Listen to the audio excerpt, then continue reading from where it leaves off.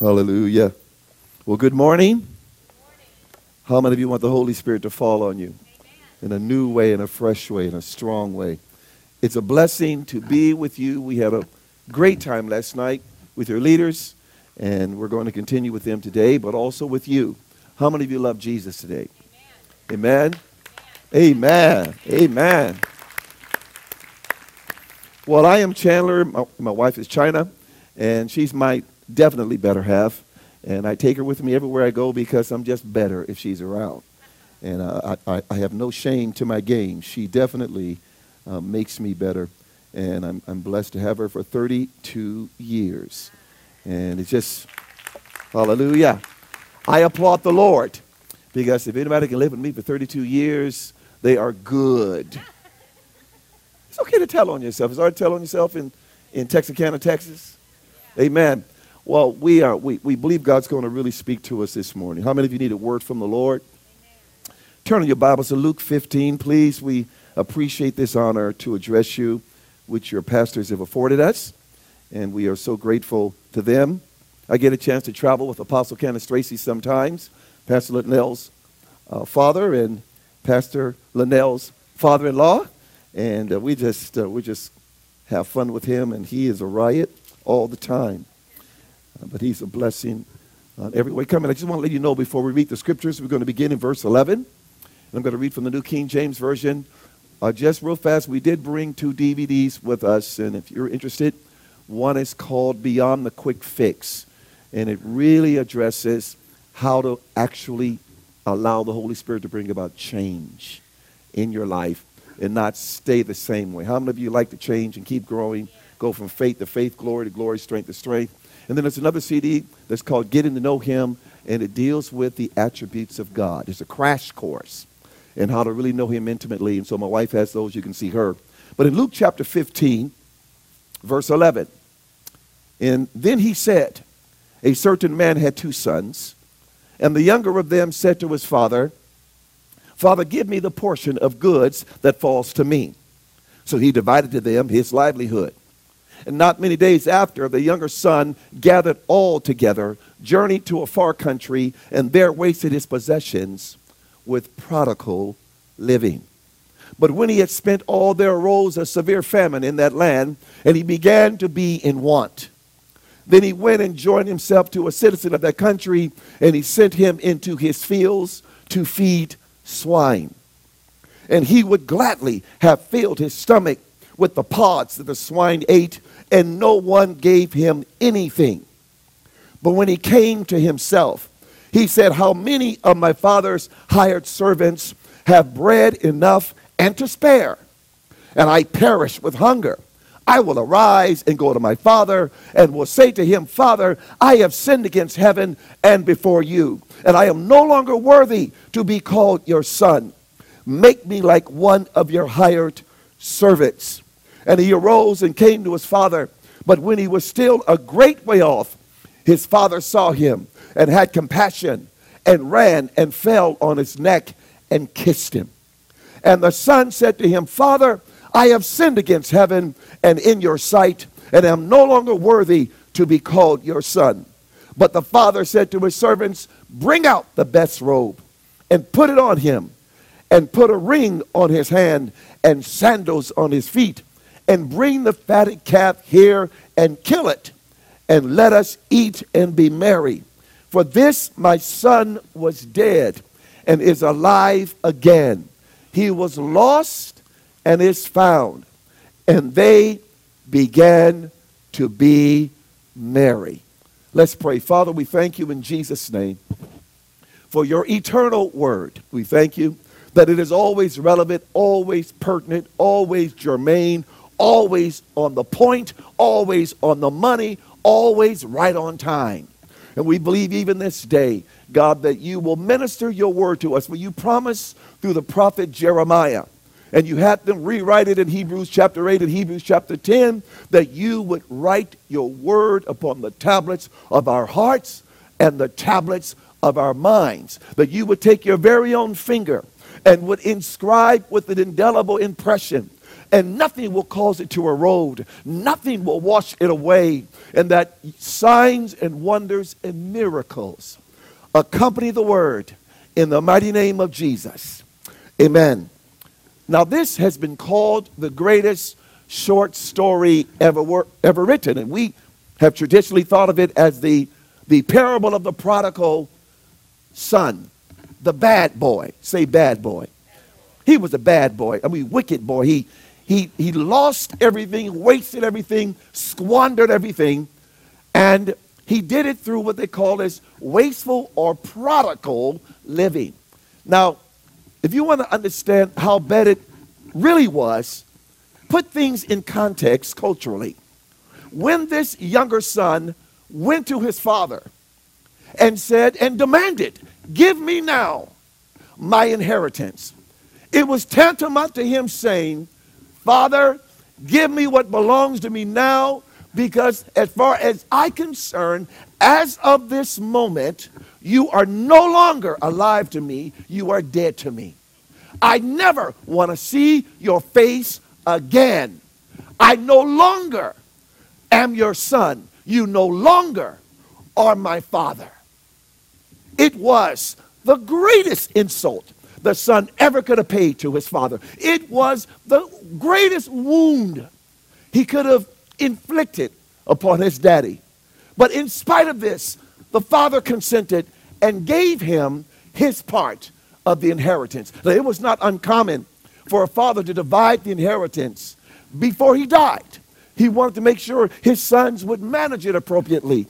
And so this was not out of the ordinary, but for the son to be so ruthless and so harsh and so mean to his father, this was unprecedented. But in spite of this, the father loved him enough and he gave him his inheritance. Well, you know the rest of the story. He goes off and he blows his money. Eventually, all his friends that he was partying with left him. You know why? Sin has a sneaky effect on us. It never shows us the end result. Have you noticed that sin is deceptive?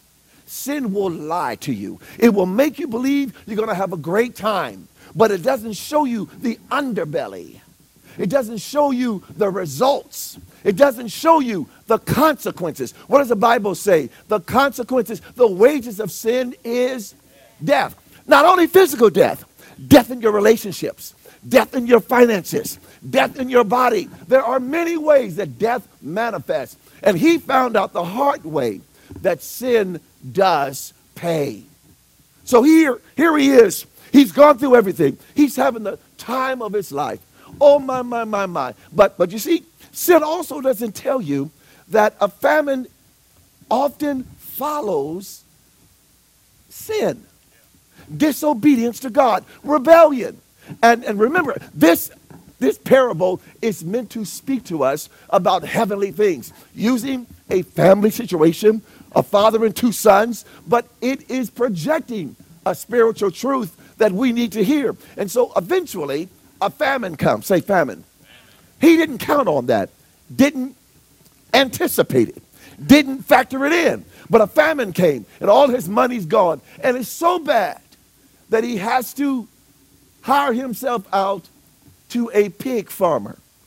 Now imagine the irony. A Jew feeding pigs. There was nothing lower, nothing more degrading, nothing more despicable to a Jew than to feed pigs. And he said to himself, the pigs are eating better than me, but no one will give me anything. Please understand, sin has a payday. Y'all awake this morning? Yeah. Don't let anybody deceive you. Don't let anyone fool you. Sin has consequences. And so this young man is a perfect example to us of how degrading sin can be in our lives, how it causes degeneration in our lives. But the Bible says that while feeding the pigs one day, he came to himself, came to his senses. He says, you know what? My daddy has servants, and they eat better than this. the servants, the slaves of my daddy eat better than this. Let me take myself home to my daddy and tell him I'm not worthy to be your son anymore. Just make me one of your servants. I don't even deserve after all I've done to you, after how I've wasted your inheritance, your resources. I'm not worthy anymore. Just make me one of your servants. And so he heads home. But look at what Jesus says in the parable. Jesus said when he was far off, the father saw him. Now, what does that mean? The father was looking.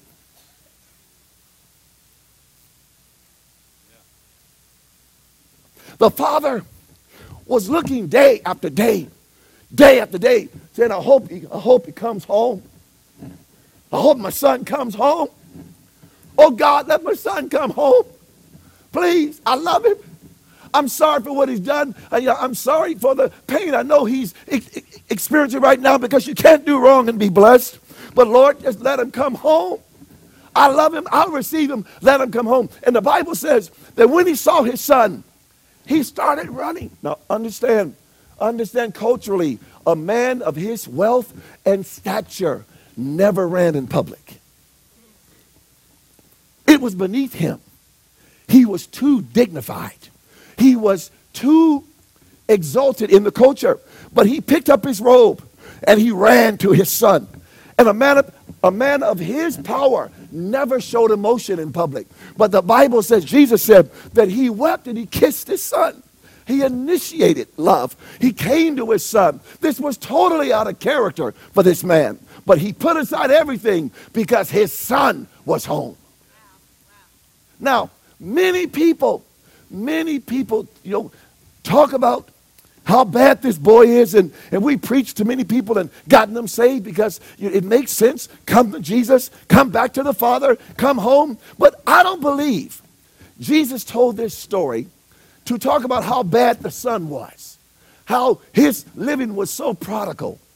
I believe this is a story not so much about the sin of the son, but of the love of the Father.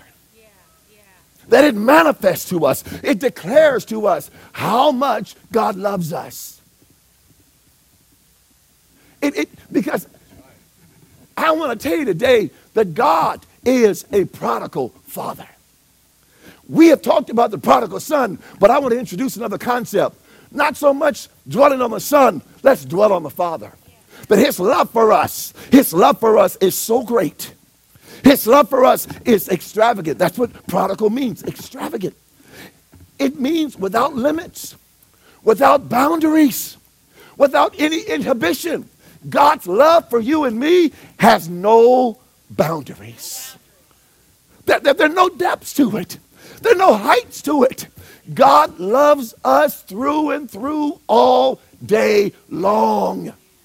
And no matter, hear me, no matter what you've done, no matter how life has dished out things to you, God will receive you anytime. Yeah. Now, you can tell us sometimes when we've had a hard week, a hard Saturday night, we come to church, and the worship meeting says, raise your hands, and we're at half mass.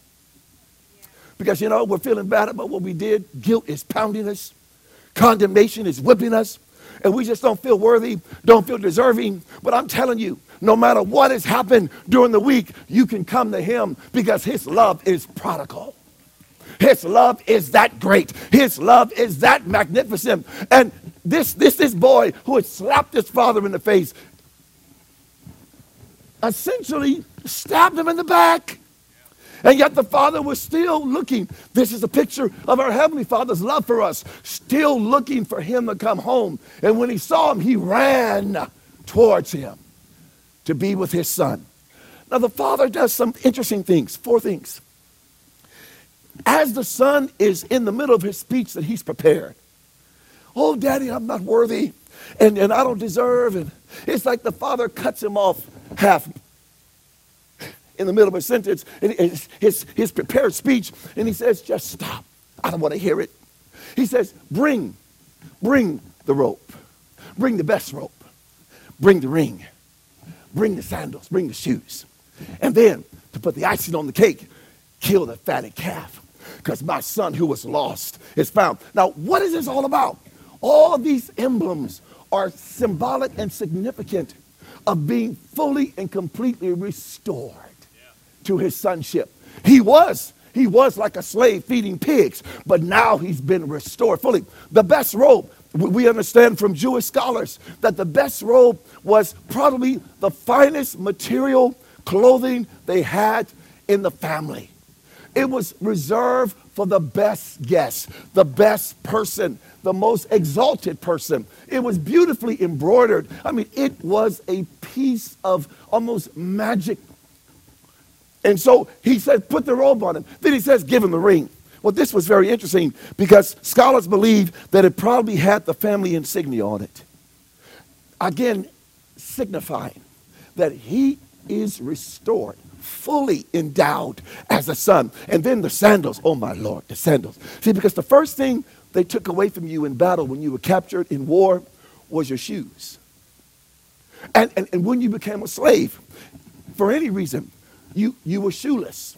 That's why the old Negro slaves used to sing, all God's children got shoes. See, as a slave, I don't have any, but I've got one in God.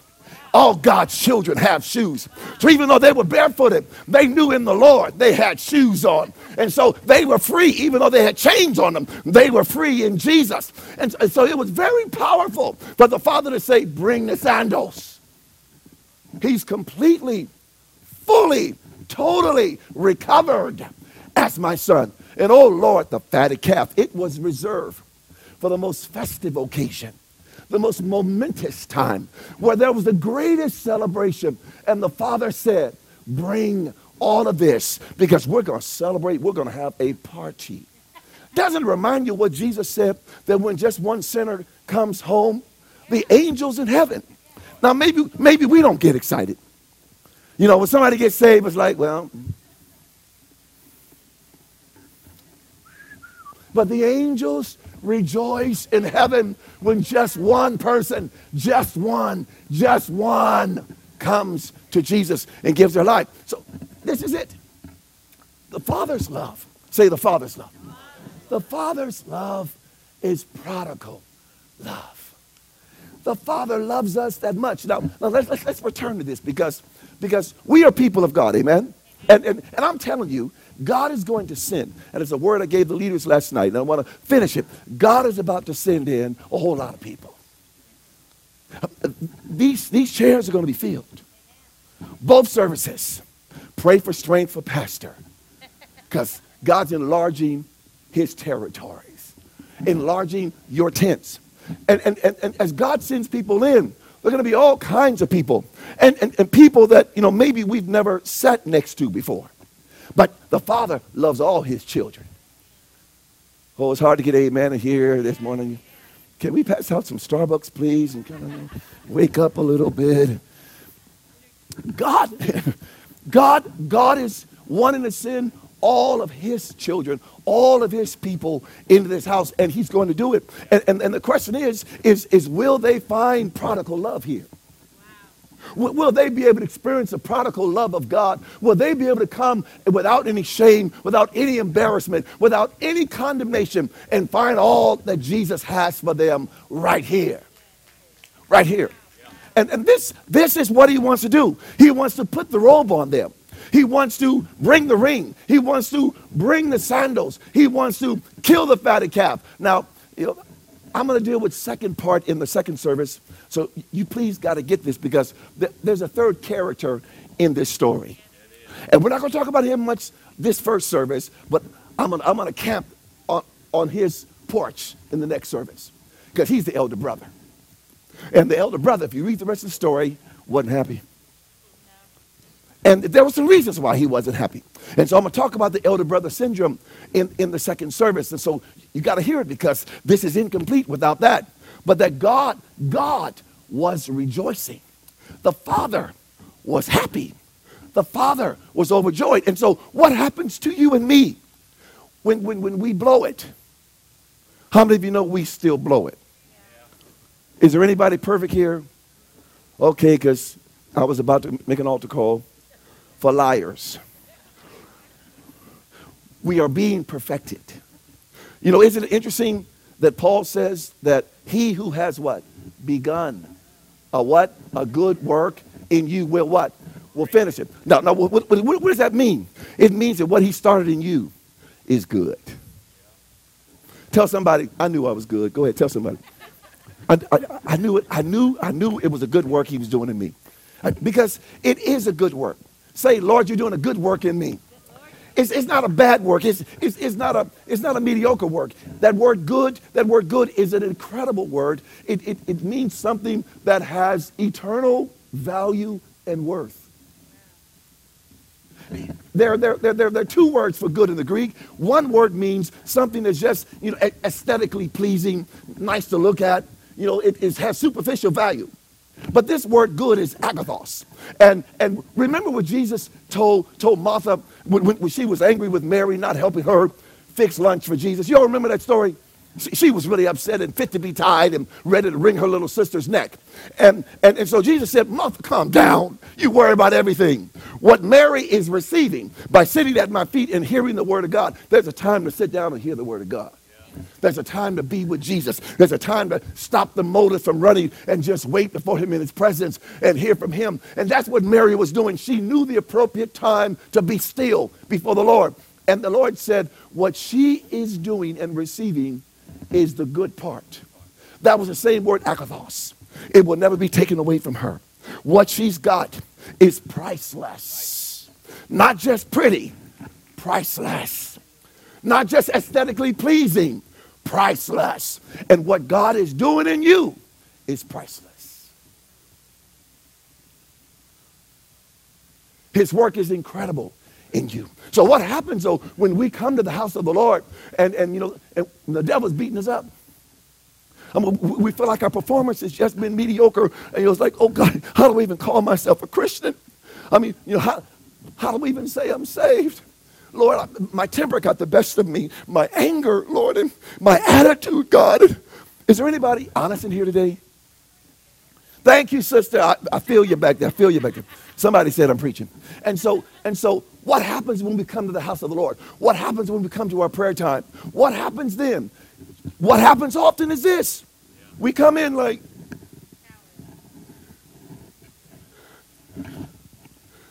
you know why? Because we don't have a revelation of the prodigal father.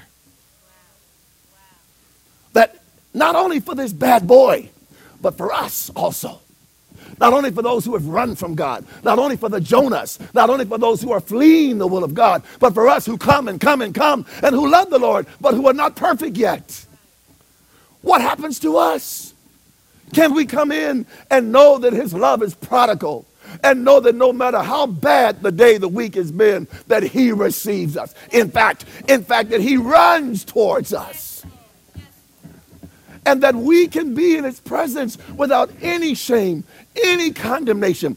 Paul made it his mission in his ministry to prove to us biblically that our righteousness is not in and of ourselves. It's by the blood of Jesus. It is only by the blood of Christ. Only. That he just wrote to the Corinthians. In 1 Corinthians chapter 1, verse 30, he says that Jesus Christ has been made unto us righteousness. He has been made unto us deliverance. He has been made unto us sanctification.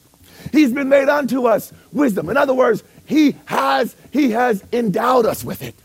He has injected it into us. He has given it to us. He has become our righteousness. He tells the Corinthians in the second letter in chapter 5, verse 21, he says, not only that, but because of Jesus, in him, we have been made the righteousness of God in Christ. I didn't say you were the righteousness of God.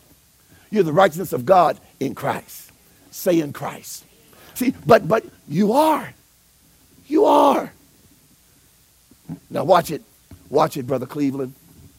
You're giving people a license to sin. People don't need a license to sin. We do it quite naturally. No, don't let them think that they're righteous before God, because if they won't strive and they won't, You know how we are in the Pentecostal, what used to be called the Holiness Church. We think we're not really saved unless we get ugly for Jesus. I mean, the uglier we get, we thought that made us more spiritual. No, it just made you ugly. So God beautifies us. We can enjoy the Lord. We can receive his love. We can enjoy his grace. Because let me tell you something. We are saved by grace through faith. This is all grace. You know why Paul told the Ephesians? He said the reason God set this system up was so that we couldn't boast. He said we are saved by grace through faith, so you cannot boast.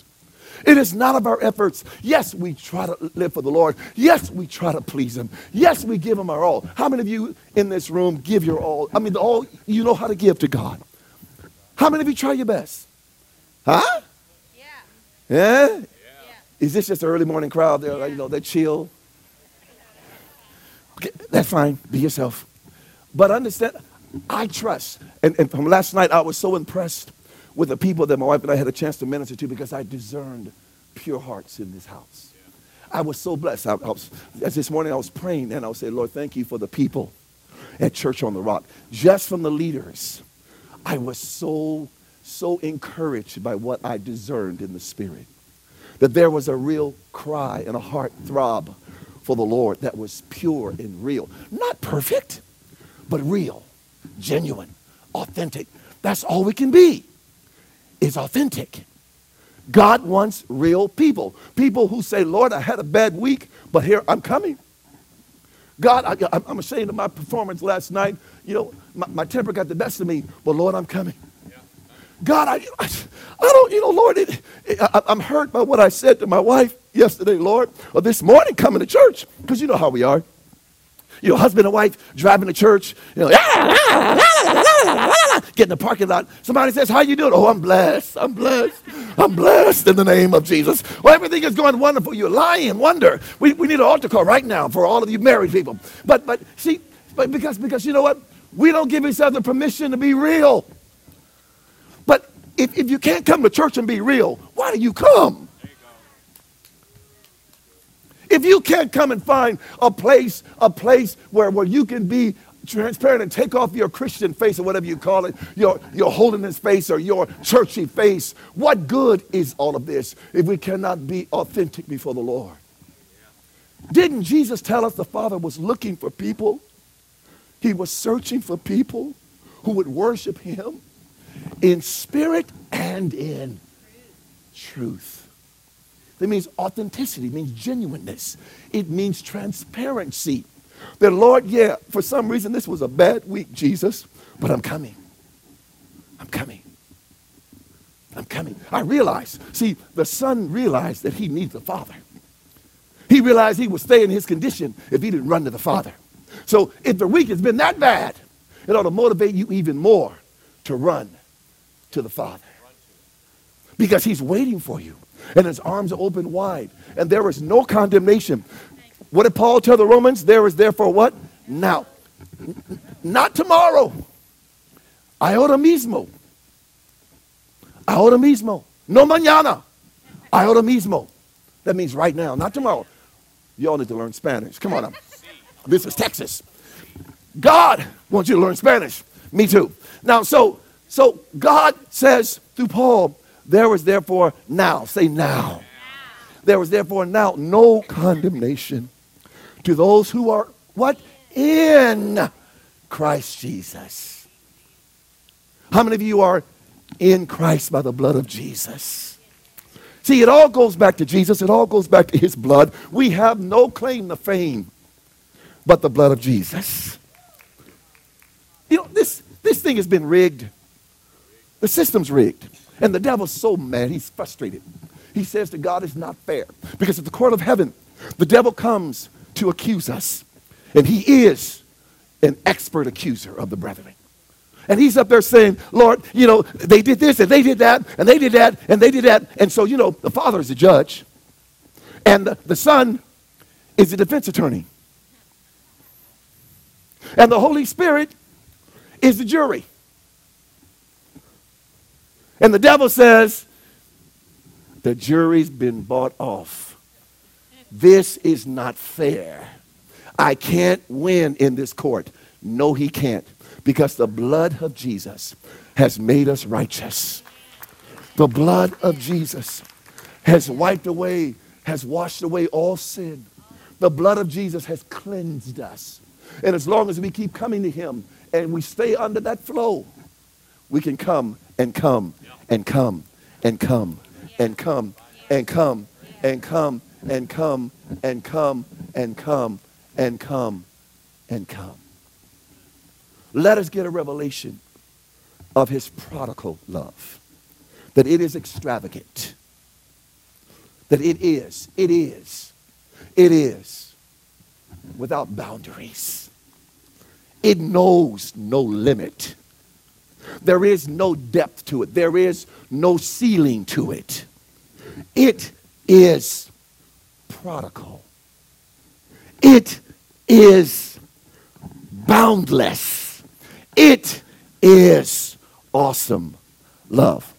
You know, I was in prayer this morning and felt the Lord said it was okay to tell you this.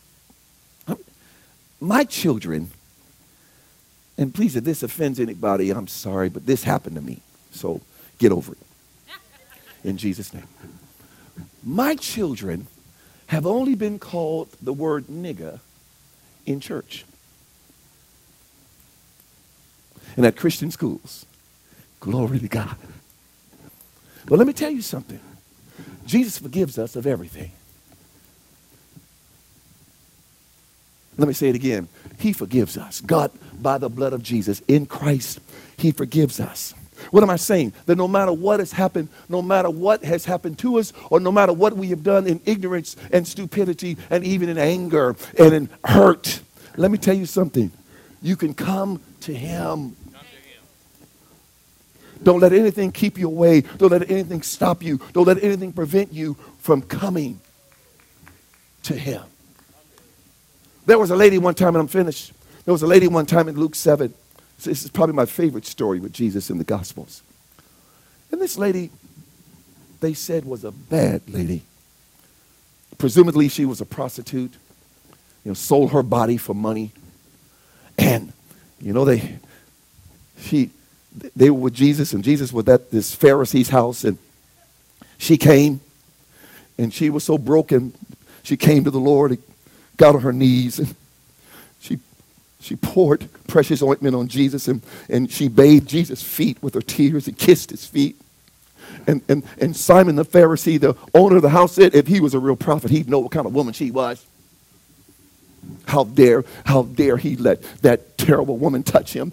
If he was a real man of God, he would never do that.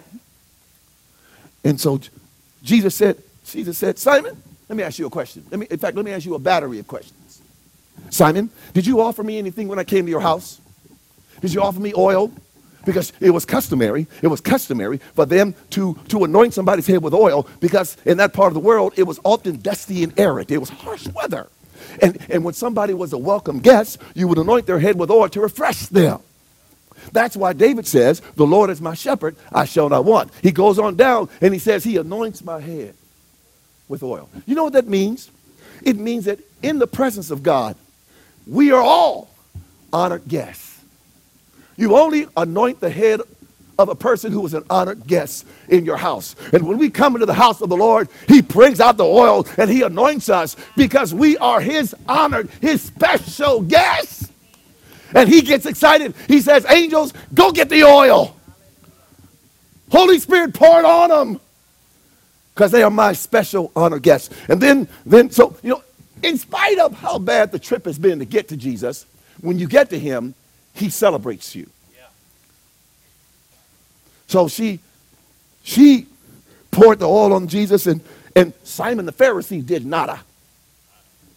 And then he says, Simon, did you give me something to wash my feet with? It was often customary to do that. No. He said, but this woman has washed my feet with her tears and with her hair. And he says, you know why she's done this? Because those who have been forgiven of much love much. And the point is that no matter how bad you think your life has been or your performance, Now, maybe you're like me. Maybe you've been a perfectionist all your life. Can anybody relate to me? Good, we have some honest people. You that have to get it right, or else. I'm turning this way. I don't want to get in any marital trouble, anything. I mean, these people that, just, if it's, PowerPoint can drive me bonkers. If there's a misspelled word, I see it. Yeah. Nobody else sees it. I see it. And it drives me nuts. Why couldn't they spell it right? What's wrong with spell check? God, help us. Why can't we get it right? I mean, I come out of the spirit. My wife said, yes, I do. I mean, it just drives a wedge between me and the Holy Ghost. Like, fix it first. Then I can come back into the Spirit of the Lord. But it's those kind of things that drive you nuts. But let me tell you something. His grace is sufficient even for you perfectionists.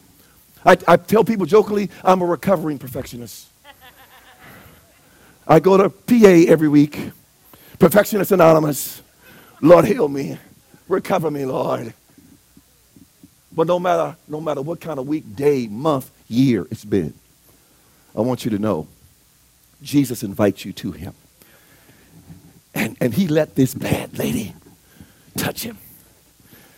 He let this wicked lady kiss his feet. He let this raunchy lady, some people would say, weep all over him. He welcomed it. He welcomed the prodigal son. He welcomes you and me. See, because if we're not careful, we can become phony with the Lord. The truth is, we have not arrived. I love what Paul says. Biblical scholars believe that Philippians was the last book he wrote. And he wrote it from a prison cell. And he says, I still, at the end of his ministry, he says, I still have not arrived. I'm still pressing. I haven't gotten it all right yet. And if the Apostle Paul can say that at the end of his ministry, God help the rest of us. But isn't it good to know that he was transparent? It's okay to say, Lord, I haven't arrived. But God, I'm coming. I'm here. Anoint me with oil. I'm your honored guest. In spite of my performance, I don't have to worry about my performance because Jesus is perfect for me. Amen. Jesus is perfect in my place. We have got to become Christ-centered. We've got to stop being me-centered. We've got to stop being I-centered and become Jesus-centered. And when we do that, we can come even as a prodigal. We can say, Father, here I am. And Lord, because of the blood of Jesus, I'm not coming with shame. I'm not coming with embarrassed. I'm not coming condemned because the blood of Jesus has washed away all my sins. And you know what's powerful about that? First John 1:9, it says, quote it with me if you know it. If you confess your sins, he is what? Faithful and just to do what? To forgive us and to do what? And to cleanse us from what? All unrighteousness. You know what that means in the Greek? It means it is as if we have never sinned. Wow. Why would God go to all this trouble? Because he wants you to come. Say, Lord, I'm coming. Say, Lord, when it's a bad week, I'm coming. Say, Lord, when it's a good week, I'm coming. Now, of course, bad and good is all perception. Because in Jesus is all good. And later on, he reveals to us, even what you thought was a bad week was your best week. It's all perception. And until we understand it better and understand it fuller, we think it was a bad week, when really it was the greatest week of your life. God did more for you that week than any other week. When you thought you were performing well, God was working overtime. Father, we thank you in Jesus' name that we are your people and we are honored guests. And we, like the prodigal son, can come home to the prodigal father. And you are just giddy, silly, and happy, as it were. And you bring all that is within your arsenal to us. And I thank you, God, because the prodigal son thought that he was just going to come back as a servant. But no. You gave him more and better than what he anticipated. You gave him more and better than what he thought he was worthy of. You gave him more and better of what he thought he deserved, because you are the prodigal father, and you always give better. You always give more, because your love is prodigal love. It is extravagant. Your love is extravagant. In fact, we sing the song all the time, don't we, Lord? Your love is amazing. It is. It is amazing. We bless you, Lord. We honor you. We glorify your name. And I just want to say this. I'm going to turn it over to Pastor, but I want to say this. If you need to understand deep in your heart the amazing love of God, if God has touched your heart today, and I'm talking to you that are honest and transparent enough and genuine enough to say that I have not accepted Jesus into my heart, and I have not allowed him to lead me. I have not allowed him in. I've come to church and I'm here today, but I'm real with God. I don't play games. I'm not a hypocrite. I know I have not allowed him in, because it's easier for God to work from inside you than outside. So it's much better for you if you let him in, and all the benefits that come with him coming in, and you giving your life, yes, your life to him. But we will have people that will pray for you, because you don't have to leave here today the same way you came in. But Jesus is ready to come in your heart and your life. And if that is true of you, meet me here at the altar when Pastor is done, and we're just going to pray a simple prayer with you. And we have others who will pray with you and give you some excellent materials to ensure your success with God. Let's pray right now. Father, thank you for your word. Thank you for your grace. Thank you for your peace that is here. Thank you for the anointing that's on the word. That's on the word. And that the anointing destroys every yoke of bondage. And that the word does not return void. Lord, and so we have shared your word today. We believe that it will accomplish what you sent it to do. And that your people will be healed in their hearts and ready to run to you at all times, not just on Sunday at church, but even during the day when they would avoid you in prayer and they would avoid your word, that they would say, you know what? Let me stop that bad pattern of behavior. Let me run to him, because I heard on Sunday that his love is prodigal. Let me try it out. Let me test it. Let me see for myself. Let me taste and see that the Lord is good. Yes. Do it in us, Father. I pray that we will run to you, not away from you.